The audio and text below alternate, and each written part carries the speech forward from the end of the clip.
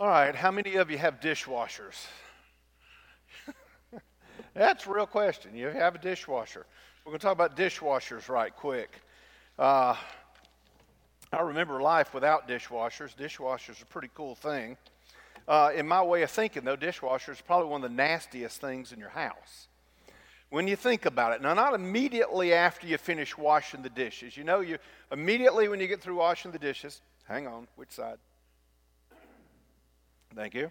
Immediately when you get through washing the dishes and you open up the door and everything, the smell comes out. Cascade obviously has a little perfume in it to make it smell all good and everything. And you take your dishes out and their plates are squeaky clean and the glasses you can see through and there's no spots and the flatware has no spots on it and it just all smells real good and it's all clean and everything. And sometimes, I don't know if you've ever noticed, but in mine, and it could be a malfunction, I don't know anything about dishwashers, but every now and then at the bottom of my dishwasher, there's a little bit of water left in the very, very bottom. And I figure what happens is when you wash the dishes and it washes them and then it rinses, then it washes them and it rinses, and then it rinses and then it rinses and then it rinses, there's all this humidity in there, and then they turn on the little heating elements to dry it, and the dishes drip and the water collects in the bottom. So it's got to be clean water, right? So would you take your water bottle and scoop that up and, no, that thing's nasty. Think about this. Y'all, I want you to go home and do a little something for me. I want you to go home and smell your dishwasher. Now, those of us that have larger families, we probably run it every day. But, you know, I got to thinking if there's like just a husband and wife or if it's just by yourself, that bad boy might collect dishes for a while. And then I don't know if you've ever done this. I have, where you walked in and you've been collecting dishes and you open that dishwasher up and it's like, whoa, time to run it right now. And blop the little cascade in and off we go. You don't drink dishwasher water. It's nasty. You don't do it. Nobody told Jesus. Nobody told Jesus that you don't drink dishwasher water. Go to chapter 2 of the book of John, verses 1 through 11. If you don't have a Bible with you, there's one in the pew rack in front of you. If you don't own a Bible, we'd love for you to take that one with you and let it be yours. We can always replace those. But it's chapter 2 of the book of John, about 2/3 of the way back in the Bible. The heading in my Bible says, "The first sign turning water into wine." On the third day, a wedding took place in Cana of Galilee. Jesus' mother was there, and Jesus and his disciples were invited to the wedding as well. When the wine ran out, Jesus' mother told him, "They don't have any wine." "What does that have to do with you and me, woman?" Jesus asked. "My hour has not yet come." "Do whatever he tells you," his mother told the servants. Now 6 stone water jars had been set there for Jewish purification, each containing 20 or 30 gallons. "Fill the jars with water," Jesus told them, so they filled them to the brim. Then he said to them, "Now draw some out and take it to the head waiter," and they did. When the head waiter tasted the water after it had become wine, he didn't know where it came from, though the servants who had drawn the water knew. He called the groom and he told him, "Everybody sets out the fine wine first, then after people are drunk, the inferior. But you've kept the fine wine until now." Jesus did this, the first of his signs, in Cana of Galilee. He revealed his glory, and his disciples believed in him. Let's pray together. Father, we come here this morning to hear your word and nothing more.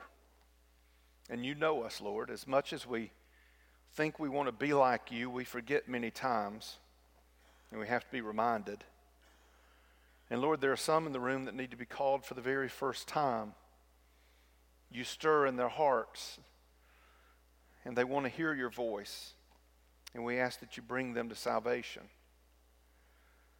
And Father, for us, we're going to listen for your word today, and we're going to trust your Spirit to speak to us. Father, forgive the one who's speaking of his sins. Help him to properly discern himself before you. And Lord, we want to hear about Jesus and nothing more. In Jesus' name, amen. Jesus made wine. Jesus made wine. Now, I've struggled, and I realize this is a Randy struggle, and this is just splitting hairs and words, and I'm not going to go into all the boring stuff with you there. But I have trouble with the phrase that he turned water into wine, because Jesus has been making wine for thousands of years. This time, when he made wine, he simply cut out the middleman. That's all he did. He's been doing this forever. You see, in the beginning, God created the heavens and the earth, and when he created the earth, he created grapevines. And this same rain that they collected and they put into these water pots for purification is the same water that's been falling on the earth for thousands of years, would go into the ground, get mixed with nutrients. The grapevines would soak it up. It would grow. You get leaves, you get fruit. Somebody would pick the fruit. They would crush the fruit. And once they did that, it would ferment, and then they'd have wine. And they've been doing this for thousands of years. And you know something I learned that y'all probably knew that I didn't know, that I looked up this week? Because I didn't know how you made wine. I wondered what the process was. How do you get grape juice and not get wine? I don't know. So I looked it up to see, how do you do it? And I found out that God very conveniently, when he created grapes, the yeast that ferments those grapes grows on the grape. You don't have to add anything to it.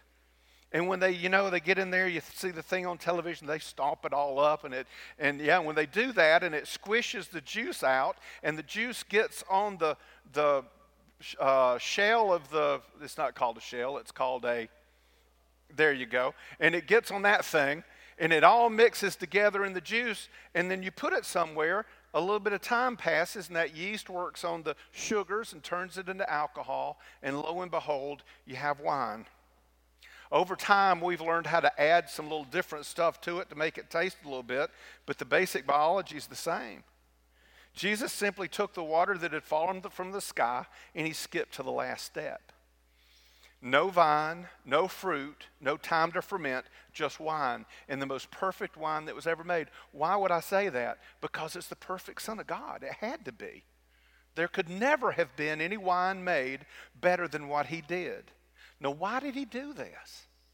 There's an awful lot to talk about here. I mean, you could go, you start doing this. Y'all can't, you probably would believe, I wrote tons and tons of stuff and then started ripping it out because I can't go that long. And there's a million reasons why you could say that all of this happened. You know, we talk about what his mom said, and when he said, and y'all know this, but just for those of you who may not know, when he said, "What is that to me, a new woman?" he was not being disrespectful. Woman was the same thing as saying lady, and there's a million reasons why he might have said that, but he wasn't being ugly to his mama, so mamas don't get all wrapped up over that. He was being nice to her. We could all talk about that. We talk about the embarrassment of the groom and his family as they were running out of wine. But none of those really count as the reason. When you look at verse 11, it gives you the reason. It says that he revealed his glory. That's the reason Jesus did that day. It wasn't to spare anybody embarrassment. That could have been secondary somewhere, or because his mama said something. But this is the first sign that he is who he said he was, and he did it in order to reveal his glory. Jesus performed what we call a miracle. And if he did this, something only God could do, then we need to believe. Jesus performed a miracle. And that's the word we have to use for it. But I want you to think about this. For Jesus, that wasn't a miracle.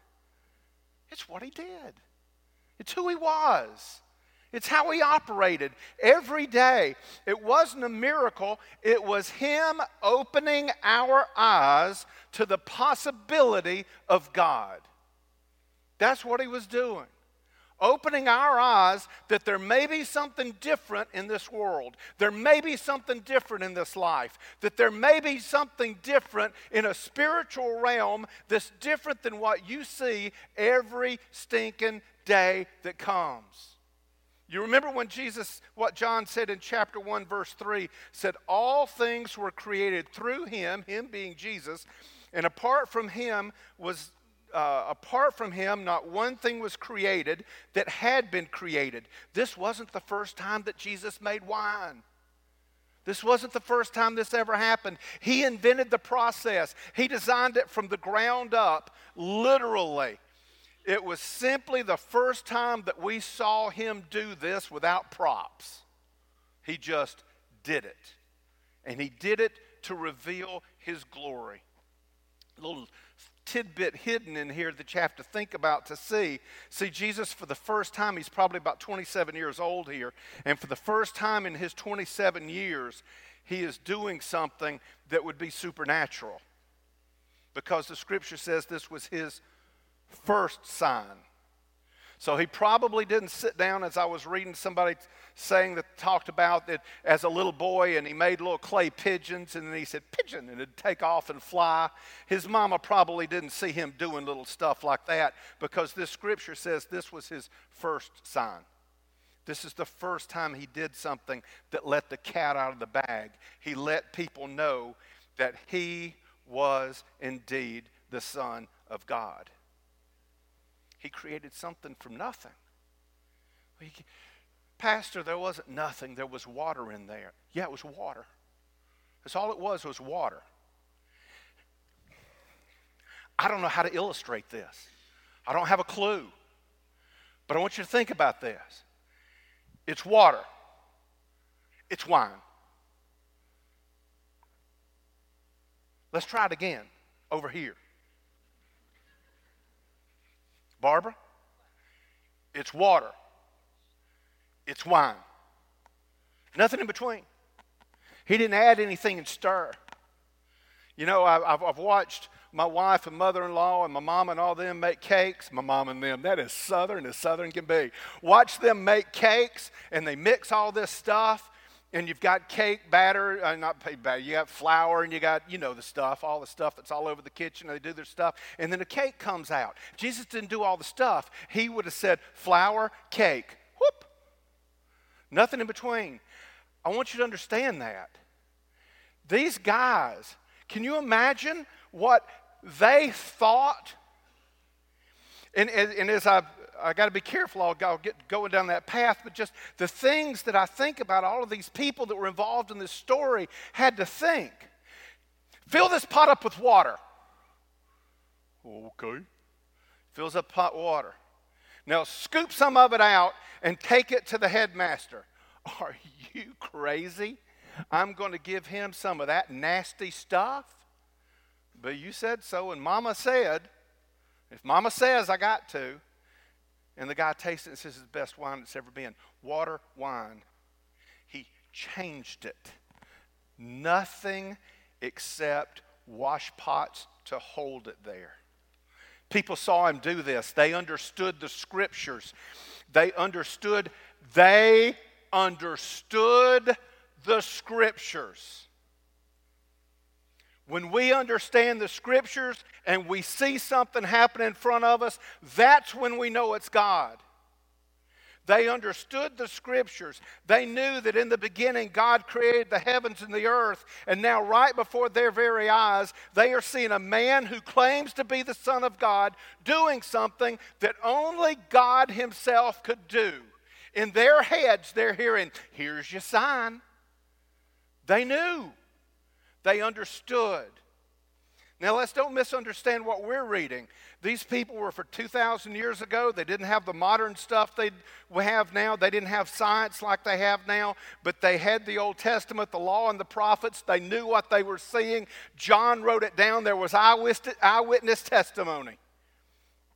Eyewitness testimony, if you've done something wrong, will get you thrown in jail. And eyewitness testimony, if you didn't do something wrong, will get you released. We have eyewitness testimony. Water, wine, boom. We have eyewitness testimony. Now, we talked about dishwashers. Why are we talking about dishwashers? These 6 pots that they had here. 6 water jars had been set there for Jewish purification. They served one purpose, and they did 2 things with these pots. The first thing that they did in these pots is everybody that came had to wash their hands. Every last one of them had to wash their hands. And all of the plates and all of the dishes and all the stuff that they used also had to be dipped in these pots to become ceremonially clean. They had to do this. They had to.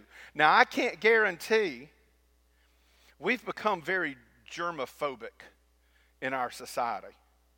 Because, see, when I was a little boy, you might wash your hands when you got out of the bathroom. You might, and you might not. And when we go fishing, my granddaddy believed, y'all don't need to know this. My granddaddy believed that the only way to fish for catfish was to use 3-day-old chicken liver that's been sitting outside. Do y'all know what that smells like and looks like? I'm telling you right now, it's death warmed over, and Granddad would take his pocket knife, and he would cut little slivers of chicken liver and lay it on the boat paddle so it could cook in the sun for a little while so it'd stay on your hook. And then he'd take that pocket knife, and he'd rinse it off in the lake, and he'd cut me a piece of the apple. And I ate that bad boy. I didn't die. You did too, didn't you? No, you did. These water pots were there for those folks who came, whether they had washed their hands or not, to wash their hands in those pots so they could be ceremonially clean in the purification pot. It was a religious requirement. If they didn't do it, listen, this is how serious washing your hands was. If they did not do it, they became impure and they couldn't go to church. If they didn't wash their hands in this ceremony like they were supposed to do it, then they became unclean and they couldn't participate. And they weren't supposed to touch people. They couldn't get around them. It was a religious requirement. So everybody washed all their hands. Now the dishes are supposed to already be clean, but they're still having to dip every dish in this pot to make them ceremonially clean. It was a big deal. So everyone washed their hands, and all the dishes, for however many folks came to this thing, washed in the purification pots. And those pots, Jesus said, you fill those up with water. You fill those pots up with water. And he made wine, and they drank the wine, and it was the best wine they ever had. It had to be because it was made wine by the perfect Son of God, and he made it in the dishwasher. And everybody drank from it. Now, here's the significance of the dishwasher. Here's the significance of the pots. The people were taught and believed that if they washed their hands in the pots and they rinsed the dishes in the pots, they were clean. Now, try to follow me here. What made you clean was not washing your hands. What made you clean, because this was something God put in place, what made you clean was washing your hands because you were being obedient to God. That's what brought the cleanliness, not the act of washing the hands, but washing the hands because God told you to do that, and you were being obedient to God. But you see, over time, people forgot about the God part. They forgot about the obedience part of this thing, and washing became the issue. If you didn't wash your hands in those pots, you were a mess. And the only way these pots rendered any kind of purification at all is when the person that approached those pots to wash their hands was doing it to be obedient to God. And Jesus filled those pots that had become nothing but tradition. Jesus filled those pots with new wine. Now, I'm going to lay this out in front of you. You do with it whatever you want to do with it. But I want us to think about something. We voted the other week. We're going to go to 2 services in August of 2018. And it makes every last one of us uncomfortable. It does. I know some folks were more vocal than others, but every one of us are walking around going, what's this going to look like? What's this going to do? How's this going to be? What's the church going to look like? How is all of this going to play out? What in the world's going to go on? How much of our discomfort is rooted in tradition?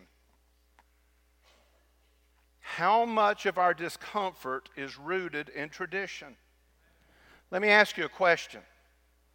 If somebody came to your Sunday school class and asked your Sunday school class to move to another room, how many weeks discussion would we have to have before that could actually happen?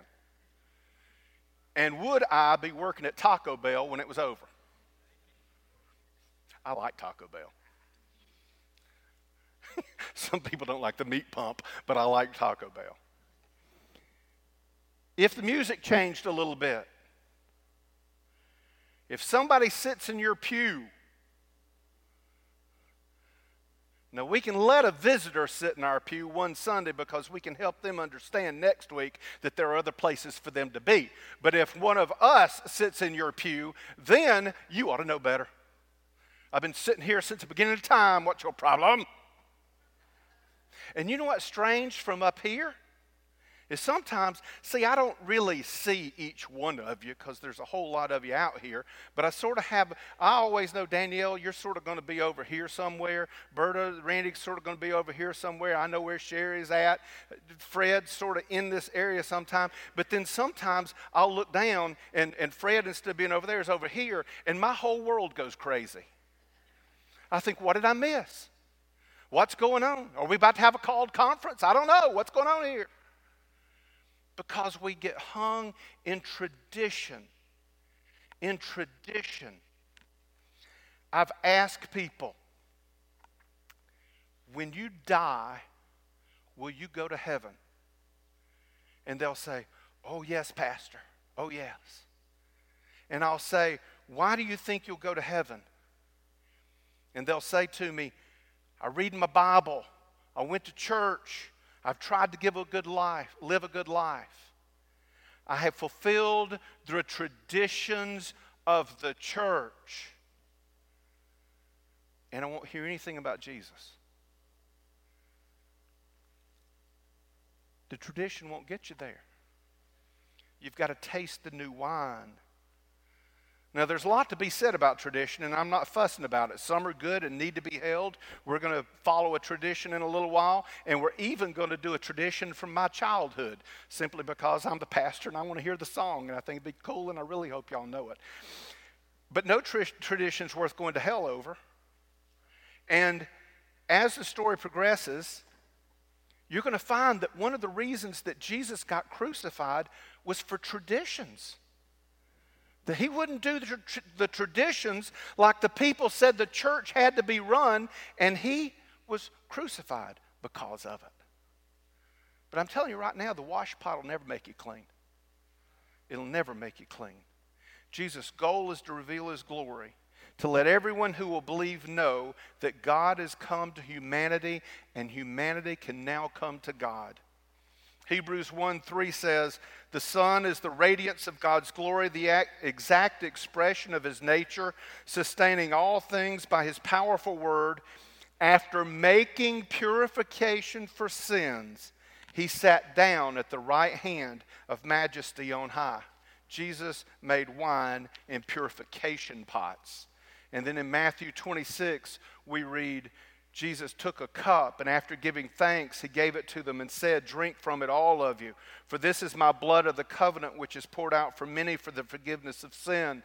Jesus has already started with his very first sign, showing that wine will represent his blood, which will be spilled for the purification of sins. We watch this story unfold, and it just goes piece by piece by piece. We see how it all fits together. Jesus is setting the stage. He says, my hour is not yet come. Do you understand?